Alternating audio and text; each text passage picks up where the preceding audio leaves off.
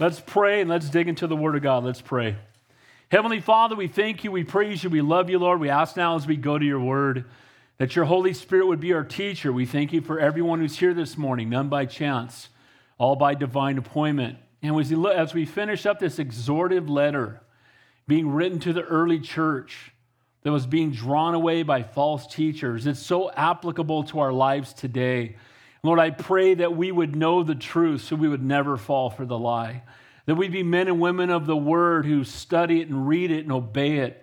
Lord, help us to be people who pray in the power of the Holy Spirit to live lives sold out and set apart unto you. And Lord, I just pray that your Word would go forth with power. Give us ears to hear what your Spirit would say and hearts to believe and to respond. In Jesus' name we pray, and all God's people said... So Jude is a letter. Jude is written by one of Jesus' brothers. If you're here this morning, you didn't know that Jesus had brothers and sisters. The Bible clearly says he does.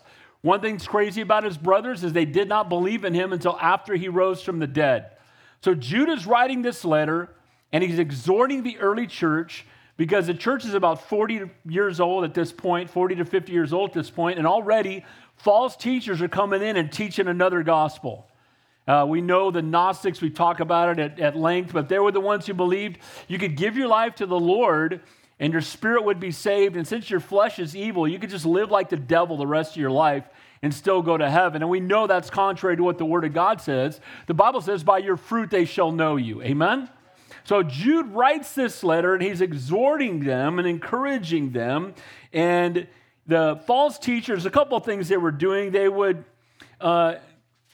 turn the gospel of grace into something that allowed them to live a fleshly life separated from God.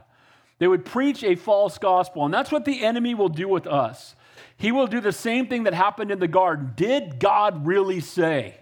And it will challenge the Word of God. And we see this on social media right now. People say they're deconstructing their faith. That's the biggest bunch of nonsense. Just say you're denying the truth of who Jesus is, because we don't deconstruct, we don't reassess our faith, we don't find my truth, which is nauseating, by the way. It's not my truth, it's the truth, and his name is Jesus Christ. Amen? And so the exhortation here is he's exhorting them. These false teachers are coming in, and the only way you're going to be able to recognize the lie is if you know the truth. Over the last few weeks, we've looked at some of the things that they were caught up in. I'll just go through those quickly and then we'll dig into the text. But the things that they began to do were things like they would talk about how they fell into the way of Cain. These are examples he gave. Now, what was that? If you were here last week, Cain brought a sacrifice to God that was not acceptable. You know, Abel brought, again, a sacrifice is without the shedding of blood, there can be no forgiveness for sin. And Cain, because he was a farmer, brought vegetables to offer to God. And it wasn't because he offered vegetables as much as he thought he could come to God his own way. Guys, there's only one way, God said, to get to heaven, and Jesus is the only way. And Jesus, did not, I don't know what you would do with vegetables for sacrifice. Amen, by the way. And by the way, you notice that meat is a good sacrifice and vegetables are not. But amen. Just saying. Okay. Sweet smelling aroma. Rice killing eat. We ain't killing broccoli. Can I get an amen to that? But they went the way of Cain, thinking they could come to God their own way. There's not your way. There's not a way. There's the only one way. One way God said to get to heaven. Then they followed the error of Balaam. If you remember that, the Balaam was a prophet, and Balak, who was concerned that the children of Israel to overrun his people, he started bribing Balaam to go and prophesy against Israel, to go and curse them, if you will. And every time he started to pay him at first, and Balaam said no, he offered more money, and he got to a number that he thought, well, I can just go curse them. But then when he went up on the mountain and looked down on Israel, all he could do was give blessings. But the way of Balaam, sadly, is when somebody will make money more important than the truth. Somebody who will sell out what they're called to do for a worldly profit. And we see that a lot with, quote, pastors on television. Amen? Who their focus and their desire is for money. So these false teachers were going the way of Cain. They were trying to come to God their own way. And they were using the gospel as an opportunity to make money. And then we saw the rebellion of Korah, where they said, well, who said that Moses should be in charge? And they wanted to be in charge themselves, and they challenged him, and they got a group of these Levites and a group of these leaders to challenge Moses. And then they stood together, and God opened up the ground and swallowed up everybody with Korah. And I think we understand that God appoints people, men don't. Can I get an amen to that?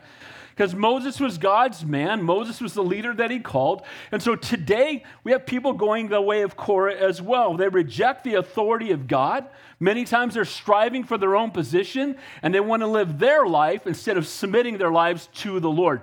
By the way, when you submit your life to the Lord, your life is going to be way better than anything you would do on your own. Can I get an amen to that? Because we are idiots compared to God, amen?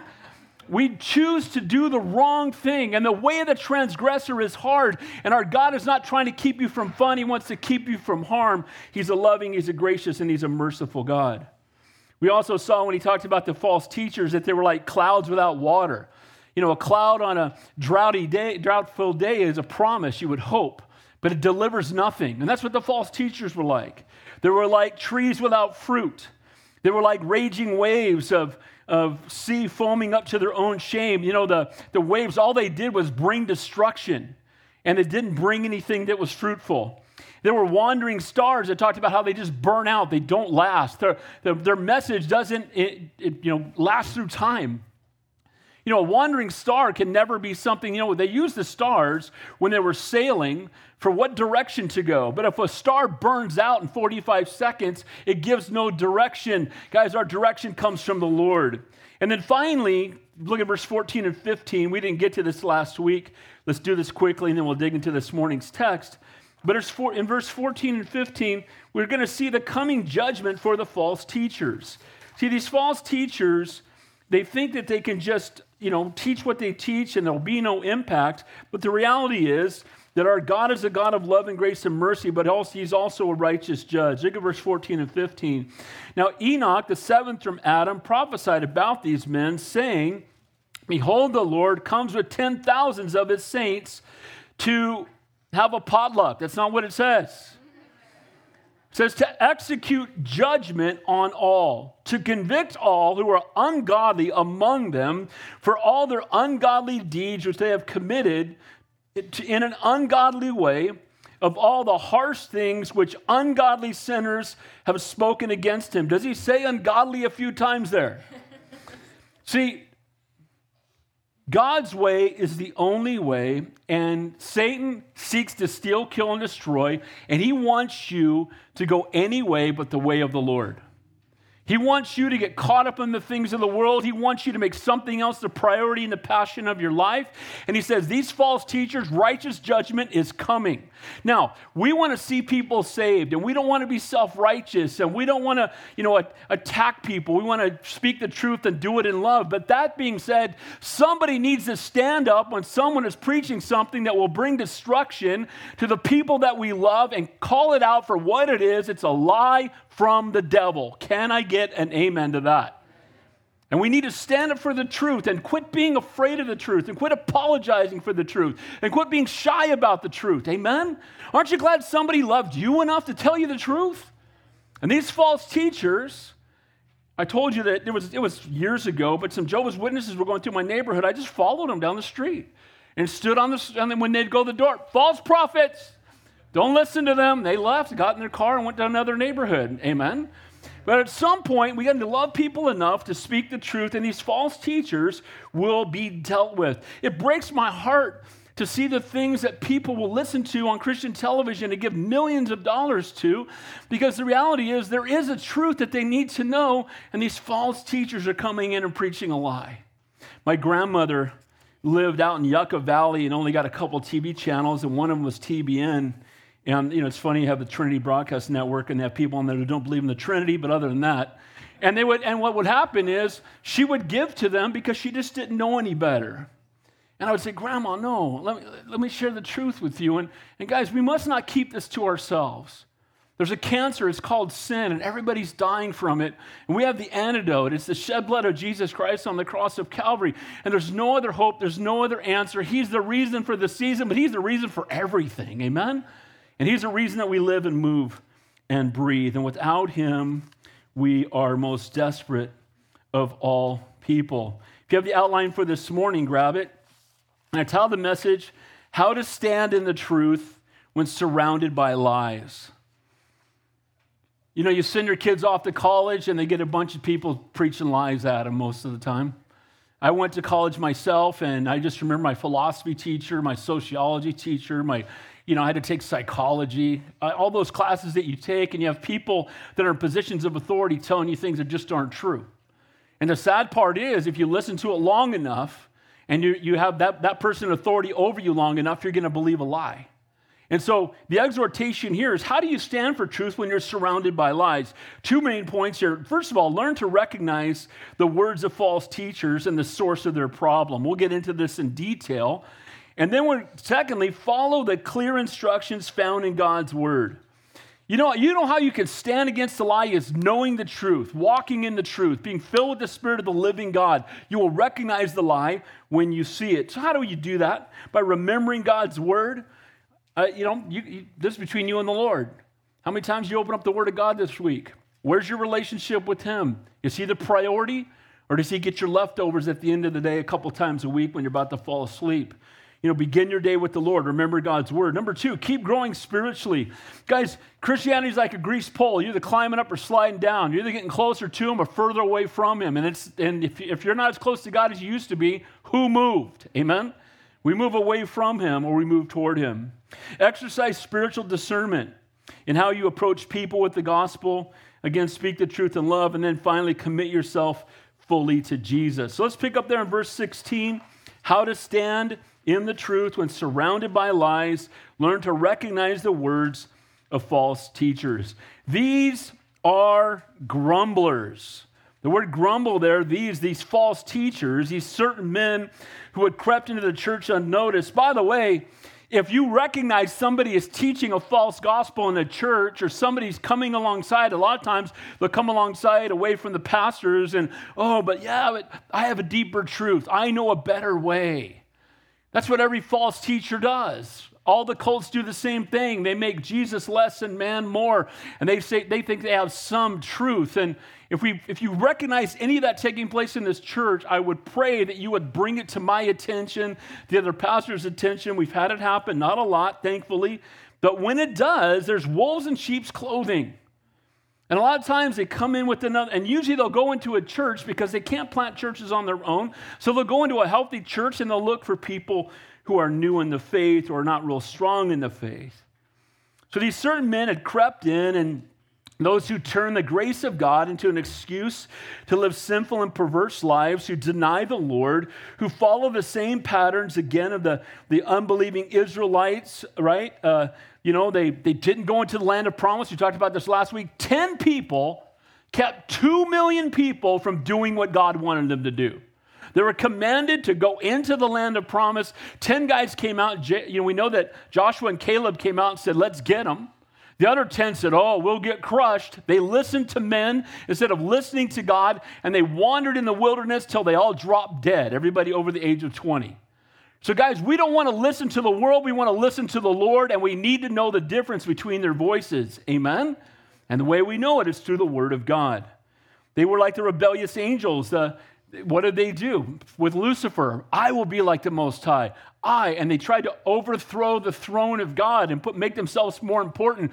Guys, don't try to make your desires and your will more important than what God says. Amen? God knows what is best for us. Then the sexually immoral sodomites, that was Sodom and Gomorrah. Yes, we talk about that because it's in the Bible. They defiled the flesh. They rejected authority. And what did they do? They tried to attack these angels to bring them out and have sex with the angels. And God rescued just Lot and his family and brought fire down upon him. Guys, our God is a God of love and grace and mercy. He suffers long, but he won't suffer always. The way of the transgressor is hard. Amen? And so these false teachers are coming in, and what they're really doing is drawing people away from the truth. And they're going to lead them into a place of destruction. Let me just say this. Let's stop for a second. I'm concerned where every single person in this room is going to spend eternity. And I hope you're concerned too. Because every one of us is going to spend an eternity somewhere. Either in the presence of Almighty God, the King of Kings, the Lord of Lords, the one who loved you so much, you'd rather die than live without you. He sent his son to suffer and die in your place, that you might have eternal life. The place where there's no more pain, no more sorrow, no more death, no more suffering, where we'll see our Savior face to face.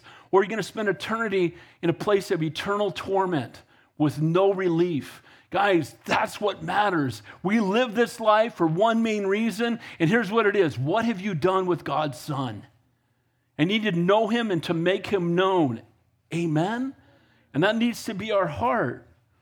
So these guys he focuses on their speech. He said they're grumblers or murmurers. The Old Testament word in Hebrew used to describe Israel's murmuring against God. You know, when they were, that we could have died in Egypt. At least we had leeks and onions back in Egypt. Oh, and they mourn. Man, poor Moses. I'm going to hug that brother when I get to heaven. I'm just going to give that brother some love. Come here, Moses, come here. Let's hug it out. He pastored 2 million whiners. 40 years. 2 million whiners, and then he doesn't get to go into the land of promise. Amen? Wow, God bless you, bro. Amen? But you brought us out of the wilderness, and we were dying of hunger. And then the Lord said, how long shall I bear with this evil congregation who complain against me? See, as believers, we should not be murmurers and we should not be complainers because we have nothing to complain about because we're going to heaven. Amen?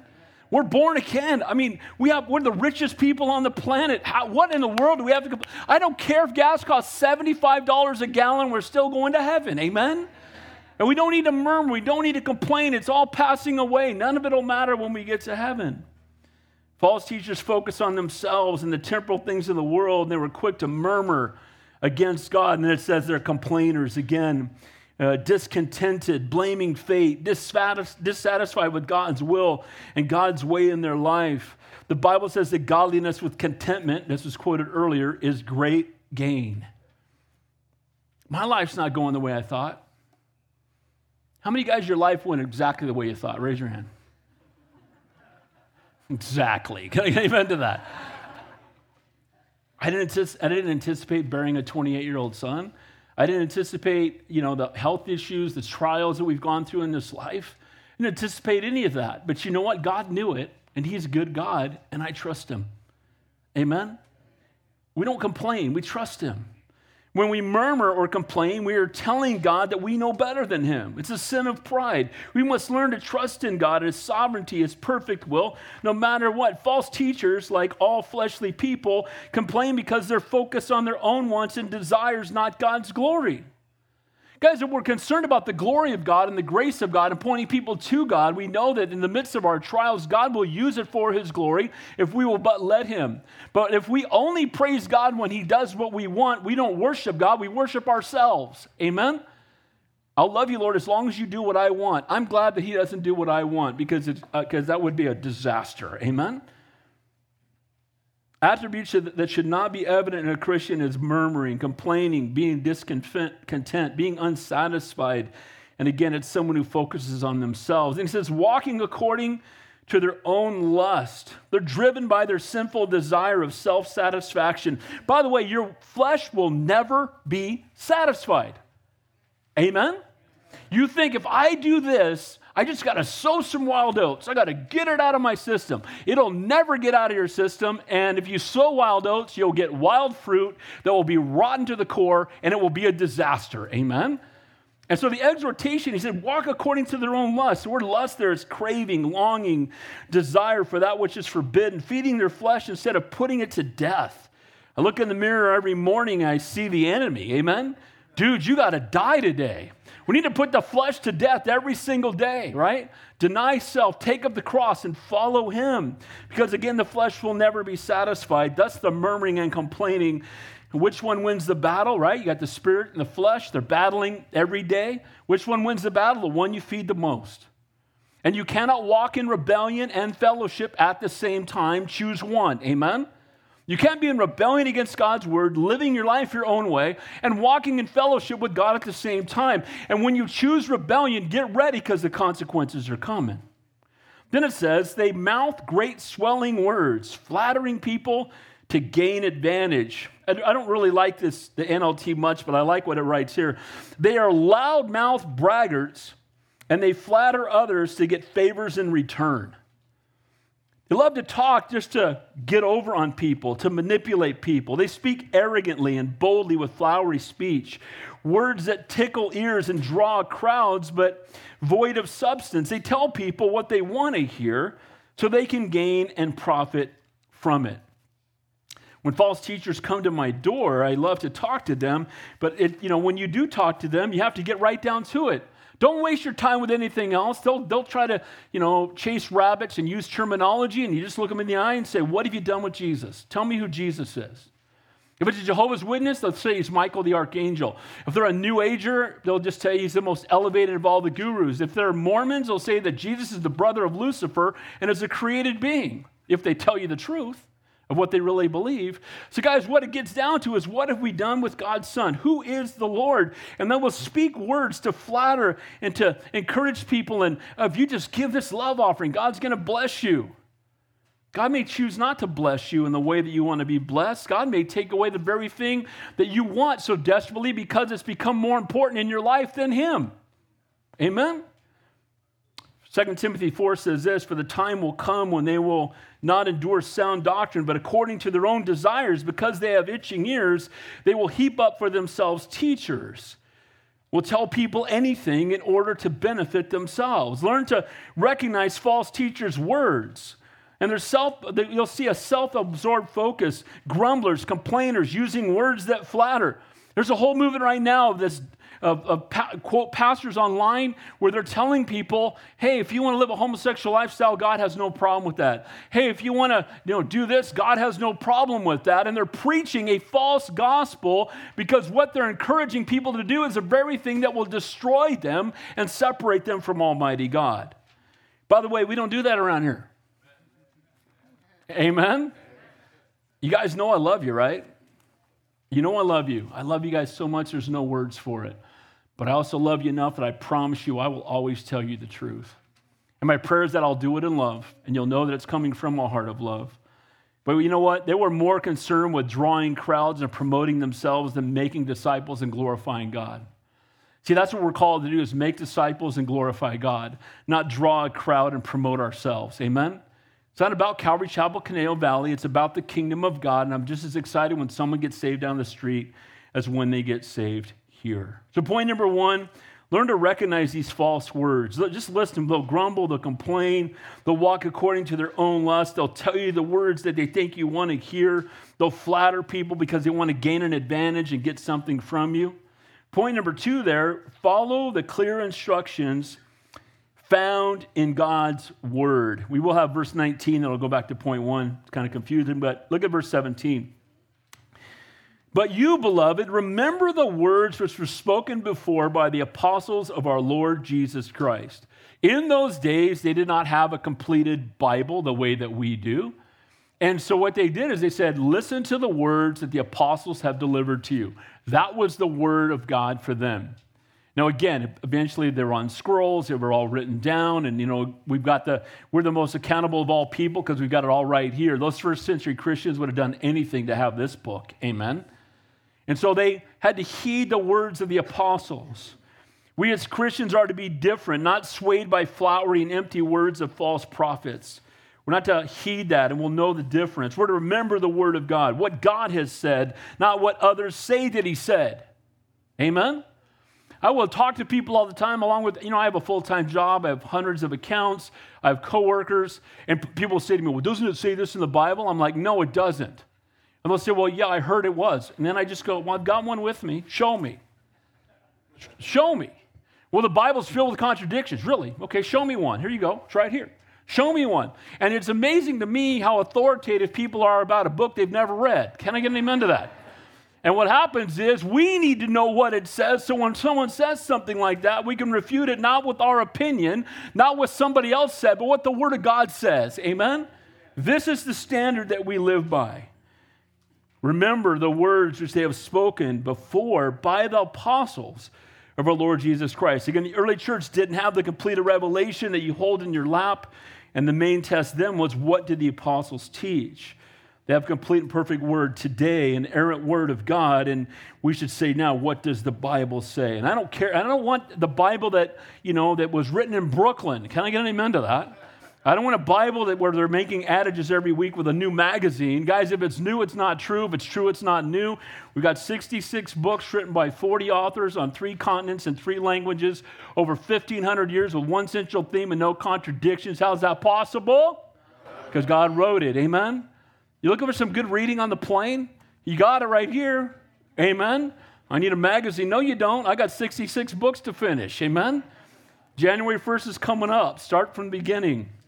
Early church, again, didn't have it. They were detesting what the apostles said. God's word is the authority. It's under attack today. What if we just use the Bible? I truly believe this. I think you could teach kindergarten to 12th grade with one textbook, this one right here. Amen? Transform people's lives.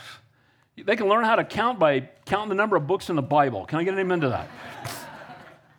From the beginning, Satan has attacked God's word. All the way back in the garden, he said to Eve, did God really say? By the way, how many commandments? The Bible hadn't even started being written yet. They only had one thing. Don't touch the tree. That's it. One thing. Not 66, but one thing. Don't touch the tree. Stay away from the tree. Did God really say? It's not a lot to remember. It was one sentence. And he got it. Well, he knows if you don't eat of it, you'll become like him. And people always want to pick on Eve because she's the one that was fooled by the serpent. But I just want to know where her husband was when she was talking to the serpent. Bro, where were you at, man? Serpent's talking to my wife. We're going to have a problem, right? I got a hole in my garage. We can take care of that. Amen. The Bible says in Isaiah, if they do not speak according to this word, it is because there is no light in them. So if they're not preaching the word of God in truth and in power, they don't have the light in them. The word of God is under attack, and false teachers do not give God's word the authority and the reverence it deserves. The word of God is just that. It's God's word.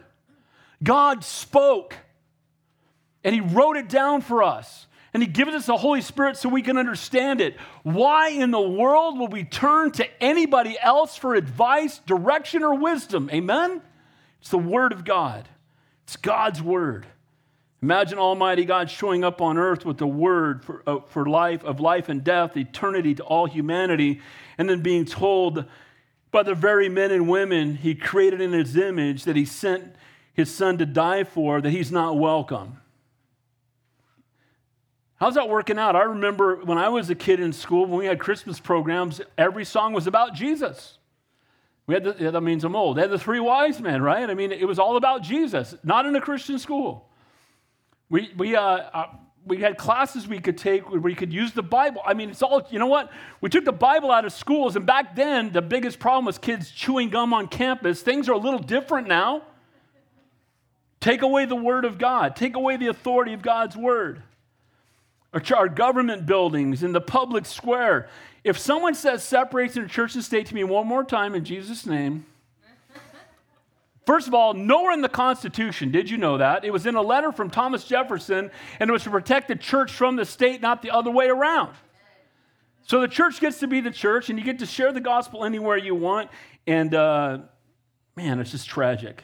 One of Satan's lies, again, is that it's not in the Constitution. Guess what? Even if it wasn't in the Constitution, it doesn't stop us because we obey God rather than man. Every single chance we get. Schools, they're worse. We move biblical teaching of creation and replace it with the lie of evolution. If you're sitting here and you believe in evolution, you need to repent. Can I get amen to that? Well, I'm a science guy. Guess what? My guy's an omniscience guy. Can I get an amen to that? He's the all-knowing, almighty, all-powerful God. God created us in his image, and I don't see any amoebas in here right now. Amen? Did not go from the goo to the zoo to you. God created you in his image. He spoke it into existence, and evolution is a lie of the devil, and the only reason they don't want to believe in creation, because if they believe in creation, they got to believe in the Creator. And if they believe in the Creator, then they're accountable to Him. Amen? It's a lie of the devil, telling our kids, you weren't created in the image of God, who loves you so much, He sent someone to die for you. You were created by random chance. You're related to monkeys, and you wonder why they all act like it. Can I get an amen to that? Telling they're just a bunch of animals. So why is there an attack on God's word? Why? Look at verse 18. How they told you that there would be mockers in the last time who would walk according to their own ungodly lust. Shouldn't have been surprised then or today that there are those who mock and attack God's word. I heard a guy the other day say, they said, do you believe in the Bible? He goes, no, I'm not 5 years old. I don't believe in that. It's a fairy tale book. How many fairy tale books do you know have thousands of archaeological proofs? Amen? The book that has got more original transcripts than anything else ever written. People quote Aristotle and reject the Bible. Do you know there's way more proof for the Bible being true than even Aristotle existing? Amen? So guys, we don't believe in spite of the evidence. And Satan can't refute, so he mocks. If he cannot deny the truth of the Word of God, he's going to mock it instead. Wherever there is truth, there is always going to be counterfeit. And Satan has allies in the church. Satan doesn't show up with a pitchfork in his hand. Instead, he comes as an angel of light, and he preaches a false gospel. By the way, you're not going to know if you're in a good church or not by looking at the people in the parking lot. Do they have Bibles in their hands? Are they walking in with God's word? Are they hungry to know what the word of God says? Or are they looking to be entertained? Guys, we don't come here to be entertained. We come here to worship the true and living God. Amen? So they walk according to their own ungodly lust. They mock God's standard because they don't want to be held accountable to it. There was a guy that years ago, and we only had like 8 key account reps in my office, so we were like a family, and one of the guys died. And he was the furthest thing away in the world from a Christian, and I ministered to that guy as much as I possibly could. I prayed for him daily. I loved him, and it broke my heart when he died. He actually got a treadmill test and dropped dead of a heart attack on the treadmill. And so it was sudden. And then we're at the funeral, and all the guys are there, and they're like, well, if anybody's in heaven, Larry's in heaven. He was a good guy. And I'm like, well, I know this isn't the best time to tell you this, but here's the reality. If Larry's in heaven, it's not because he's a good guy, but it's because we serve a great Savior. Because there are none righteous, no, not one. Well, no, he was a good guy. I said, compared to who? Compared to Saddam Hussein, okay. Adolf Hitler, you got a nice high bar for yourself there, right? Amen. We don't compare ourselves to other people. We compare ourselves to Christ, and all have fallen short of his glory. Amen? And see, we're so afraid of offending people that we don't want to speak the truth, and please offend me with the truth. Amen? They mock God's standard because they don't want to be accountable. So sad as rebellion against God and His word produces both eternal separation and temporal heartache. Disobeying God in this life is a disaster, and it only gets 1,000,000 times worse after this life is over. Amen? When you look back at your life before the Lord, was it better than it is now? Was it a lot worse? Amen? You were going through that life alone. You were spiritually dead in your trespasses and sins. You gave your life to Jesus Christ. You've been born again. He'll never leave you nor forsake you. And when you go through the trials of life, you're not alone. He walks with you. Amen? That's the God that we serve. God created us in His image to know Him. Without Him, our lives may have temporal moments of happiness, but we will never know real joy. The fruit of the Holy Spirit is love and joy. His word is a roadmap not only to eternal life, but an abundant, joyful life now. I get this all the time, and I want to say that it's not completely true. People will say to me, you're so strong in your faith. I would never be able to do what you're doing if my son died. And I want to tell you something, I'm not that strong, but He is. Amen? I'm not doing this alone, or I would be done. But He'll never leave us. He'll never forsake us. He's a faithful God. And a faith that hasn't been tested is a faith that cannot be trusted. Amen? See, it's the trials of life that make us hold on to Him with both hands, right? When you're in Psalm 23, when you're lying down in green pastures, you can forget where the shepherd is, but when you're walking through the valley of the shadow of death, you're hanging on to Him with both hands. Amen? See, mockers, those in rebellion who attempt to silence the truth, walk according to their own ungodly lust, making a horrible choice that will bring heartache now and an eternal separation from Almighty God. And there are so many things the enemy can use. Talk about your own times of rebellion: lying, cheating, stealing, fornication, adultery, anger, bitterness, drugs, alcohol, pride, selfishness. Whatever those things are that you gave yourself over to, how did that work out? Way of the transgressor's hard. Ways of our flesh, heartache, emptiness, and eventual destruction. We need to remember God's word. We need to share the truth of the word with those who are hurting. There are mockers and false teachers preaching their lies, attacking God's word, and you and I have been called to stand for the truth. You know, it's our turn, right? You understand that, right? All the apostles, they've been in heaven for a couple thousand years. All the people that went before us that taught the word of God and stood up for the truth of God's word, well, guess what? They're all in heaven now. It's our turn. How faithful are we going to be in handling this that's been assigned to us? This is our assignment, to know him and to make him known. That's our assignment. Amen? And that's the grade that matters. Are we knowing him and making him known? Are we so caught up in everything else that we don't know what the assignment even is anymore? You and I have been called to stand for the truth of God's word. Not religious recruiters, but truth proclaimers. Amen? I'm not trying to come join our religion. No, I don't even like that word. You know why? Because what it's come to mean is man's attempt to reach God through man's own efforts, right? Religion, I got to keep all these rituals, and hopefully I'll be good enough to get into heaven.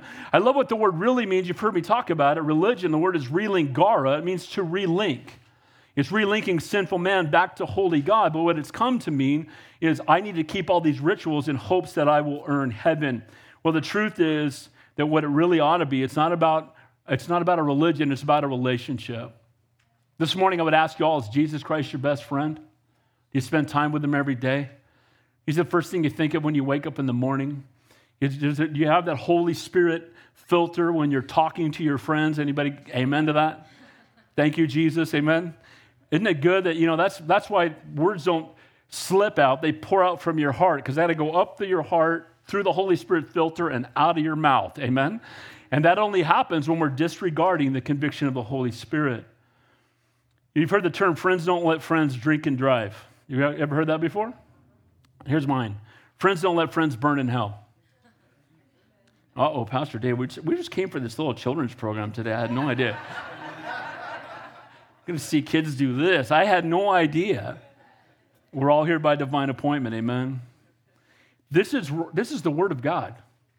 This is the frustration of Jude as he sees all these false teachers. If you go online, if you flip through channels, if you listen on the radio, there's some really solid stuff, but there's a lot of garbage, amen? And we get caught up in it. We got a lot of professors who are going to answer to Almighty God on Judgment Day. I've told you about my philosophy teacher, first day of class. He said, there is no absolute truth, and if anybody here thinks there's absolute truth, stand up and I will make a fool out of you. I was in the back row. It was one of those classes that had stadium seating, about 200 students. It was game day. I played college football, had a jersey on. I stood up. He said, the big dumb jock in the back is going to tell us about absolute truth. Go. I said, Jesus said, I am the way, the truth, and the life, and no man comes to the Father but by me. Jesus is the truth. Amen? And he picked on me for the rest of the semester, and I ended up having to drop the class about halfway through. Real quickly, he had this thing where I have my own reality and you have your own reality. And he would say, in my reality, maybe the sky's green. I'm like, this guy's an idiot, right? And my reality, so he brought me up front for a demonstration. He said, well, my reality, and he did this thing, and he goes, what about your reality? And so I reached out. He had this chain that he had talked about 3 or 4 times about what it meant to him. I reached over and snatched the chain off his neck. I said, in my reality, stealing's not wrong. In my reality, this is my chain now.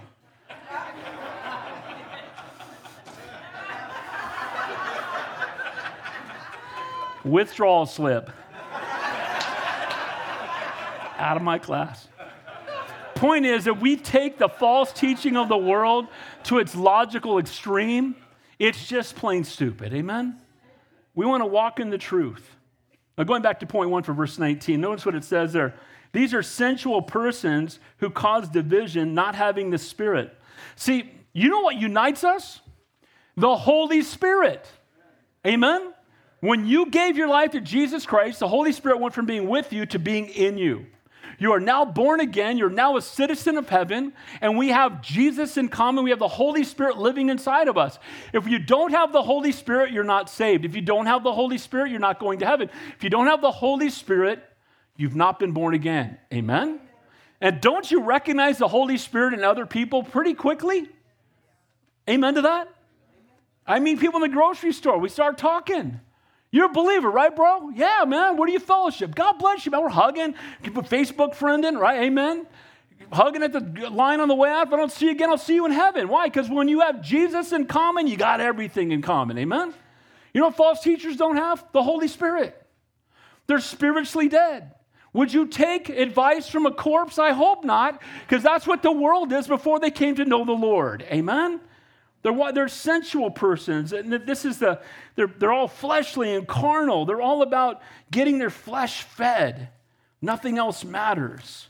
And they divide. They're carnal, they're fleshly, they're lost, yet claiming they had a deeper truth and a better way, a way that included feeding their fleshly desires by claiming that the deeds of the flesh had no impact on the Spirit. They don't have the Spirit.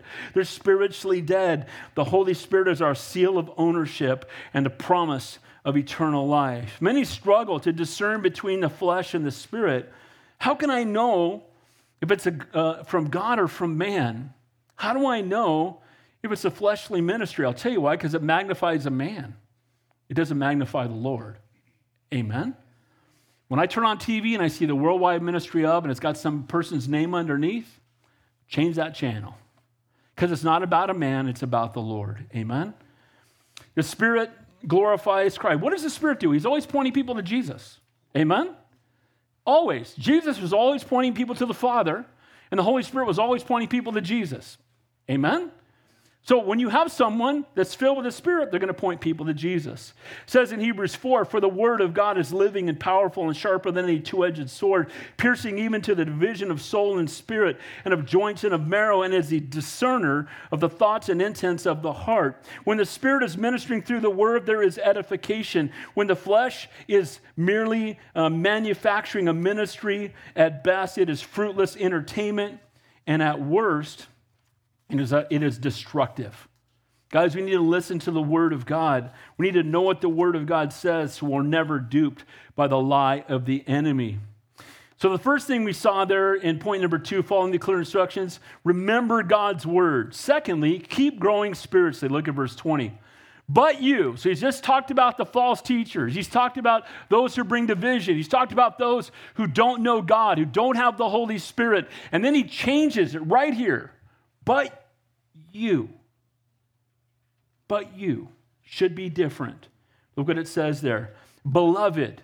And I love the word beloved. It just shows his deep love. By the way, you can be direct with people when you love them. Well, you know that because you come to church here. Amen? But you can be direct with people when you love them. And you know what? Here's the truth. I teach the way I like to be taught. I told you this before. I've heard sermons and I'm half an hour in and I don't even know where we're going. I don't know what the point is. I have no idea. And at some point, 60 minutes later, they try to weave something in. Just tell me what it says. Amen?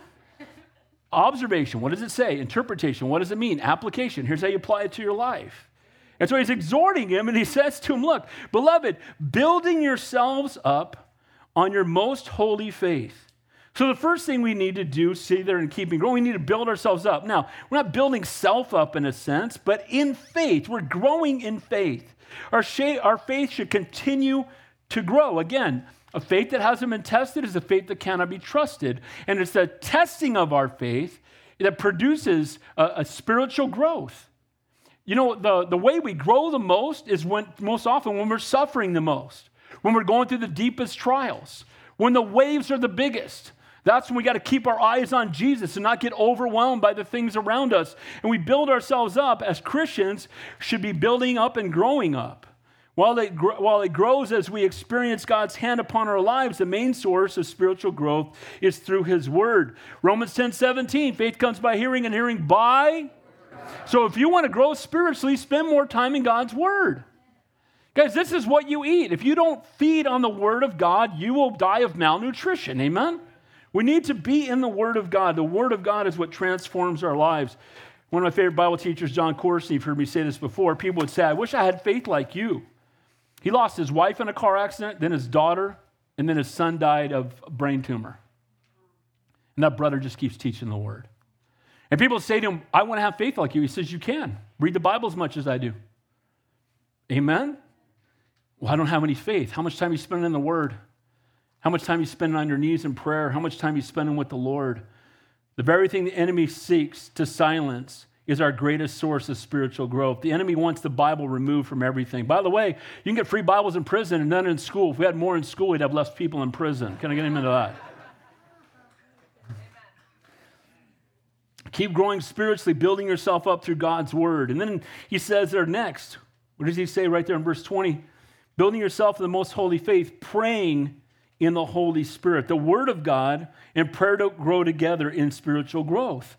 The Word increases our faith, and prayer in the Spirit increases our power to live it out. We must not only know the truth, but be empowered to walk in it. It's one thing to know what the Bible says, it's another thing to walk in it. Open it, read it, obey it. Amen? Not just what does it say, but what does it mean, but how does it apply to my life? Help me to obey you, Lord. Help me to walk in the center of your will. Billy Sunday, who was an evangelist many years back, gave converts 3 rules for success in the Christian life. He said, read your Bible, let God talk to you. Spend time in prayer, talk to God. Witness, tell others about him. You know what? If every Christian would just read the Bible, pray, and tell others about him, isn't that what we're called to do? Amen? And here's the sad part, just between you and the Lord. When's the last time you told somebody about the Lord? When's the last time you shared your faith with anybody? When was the last time you got on your knees and interceded in prayer for somebody that doesn't know the Lord? When was the last time you prayed for your next door neighbor? When was the last time you got out of your comfort zone and shared your faith openly and boldly? I pray you do it this Christmas. Maybe you got family coming over that doesn't know the Lord. Please don't be ashamed of the gospel and the birthday of our Savior. Amen? Prayer in the Holy Spirit, it says, not with vain repetition. You want to grow in the Lord? Say 5,000 Hail Marys. Guess what that'll do? Absolutely nothing. You might as well be doing Mares-y-dotes and dozy-dotes as much as you do that. It's totally vain repetition. We don't pray to dead saints. Can I get an amen to that? Mary used mightily by God. Woman used mightily by God. She can't hear our prayers. And if anybody could come down here and tell us to knock it off, it'd be Mary. Stop it! That's what Mary would say to you. Don't pray with vain repetition. The Bible tells us not to pray with vain. Well, pray this 5,000 times. It's nonsense. You know what the Lord wants? If your kid got on your lap and said, can I get 5,000 times? Would that help? Or would you rather have them sit in your lap and say, Dad, I love you. Mom, I love you. I need your help. Here's what's going on in my life. Can you please help me? That's how we need to talk to our Heavenly Father. Amen? Let him know we love him, seek his will. But prayer in the Holy Spirit, intimate fellowship with God, seeking to get his will done on earth. Lord, I just lay my life at your feet. I just want you to use me for your kingdom and for your glory. Lord, give me divine appointments today. Lord, you know what? Lord, help. I pray that often. You've heard me say that. Something's about to take place. Lord, help. I pray that a lot. My wife, I'll say that. She'll go, what's going on? Because I do it now. Lord, help. It's good prayer. Amen. Keep growing spiritually. Build yourself up through God's word. Pray empowered by the Holy Spirit. Here it says next, verse 21. Keep yourselves in the love of God. God's agape love for you is unconditional, not based on performance. Now, don't we all sometimes, when we really blow it, feel like God may not love us as much? Has anybody ever felt that way besides me? Don't you? You do it and you're like, oh, right?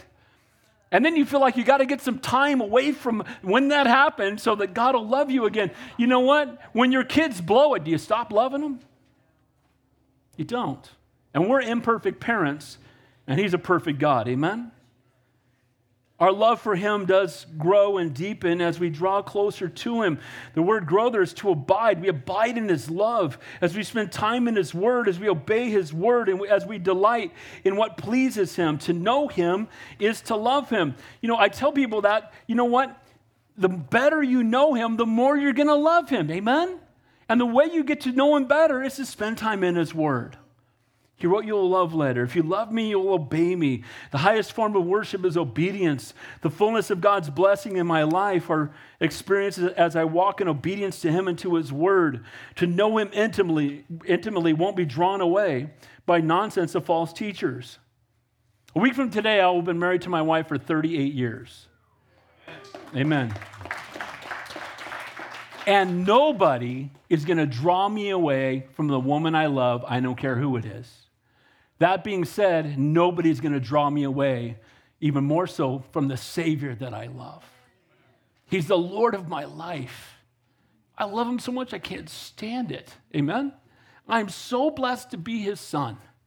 I am so thankful. Why in the world would I listen to anybody that wants to draw me away from the King of Kings, the Lord of Lords, the Alpha and the Omega, the Almighty God, the creator of all things? Why in the world would who else has the words of eternal life? Amen? We want to hang on to him. Deepen in your love for the Lord. Keep yourselves in the love of God. Keep growing spiritually, living every day in light of eternity. Know him intimately. Then he says, looking for the mercy of our Lord Jesus Christ. And then he said, unto eternal life. Living every day in anticipation that Jesus Christ is coming back. I've had a few people say, well, in your teaching Revelation, what end times view do you have? Well, come back on New Year's Day.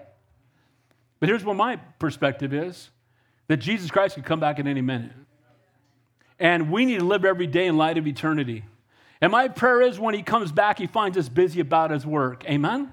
Now, no man knows the day or the hour, and anybody says he does, he's a false prophet. But we can know the season, and we're living in rapture season. Just look around us. Amen? So let's live out loud for the Lord. Let's recognize that eternity is coming. Our life is but a vapor. Even if I live to be as old as my father, I've got about 20 years left on this planet. Compared to eternity, that's nothing. Amen? And we need to live every day in light of eternity. Keep us from placing too much importance on the temporal and the carnal. Keep us from being falsely swayed by false teachers. Live every day. So what it says at the end of verse 21, so the four things we saw is build yourself up through God's word, pray empowered by the Holy Spirit, keep yourself in the love of God, and live every day in light of eternity. You know, it won't matter in heaven. My son's truck, the one who went to heaven, had blown up right a few days before, and we were talking. He bought a brand new truck, and the engine blew. And I said, "Son, this won't matter in heaven." He goes, "That's kind of how I'm looking at it." Well, he's in heaven now. Do you think he's worried about that truck? When we get to heaven, the stuff that we think is important now, some of that stuff it's wood, hay, and stubble. It won't matter. Point C there: exercise spiritual discernment. Notice what it says there. And some have compassion, making a distinction. But others save with fear, pulling them out of the fire, hating even the garment defiled by the flesh. Well, that's heavy, huh? How are we to reach out to those who have bought into the lies of a false teacher? We can't treat them all the same. We need wisdom when we witness to people. Some people, we just need to show them compassion and love on them. Put your arm around them and say, "Man, I love you, bro. I'm so sorry for what you're going through. I just want you to know there is an answer. His name's Jesus Christ. And you've been caught away by some false teacher that was promoting himself, and I know that caused you to struggle with anybody that talks about God. What I would encourage you to do is open up the Bible and let God speak directly to you. Let the Lord minister to your heart. Put your arm around him and love on him in Jesus' name." There's others that have got caught up in false teaching that are promoting it and standing on it and arrogant about it, and putting your arm around them isn't going to work.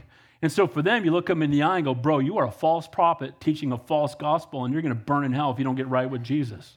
That's called discernment. Can I get an amen? Now, most of the time, it's to put your arm around them. How many got saved that way? Someone was compassionate, loved on you, and taught you the truth, and you got saved. Okay, how many of you got saved when someone loved you enough to be blunt, get in your chest with both feet? Here we go. See, you got to do both. Can I get an amen to that? Amen?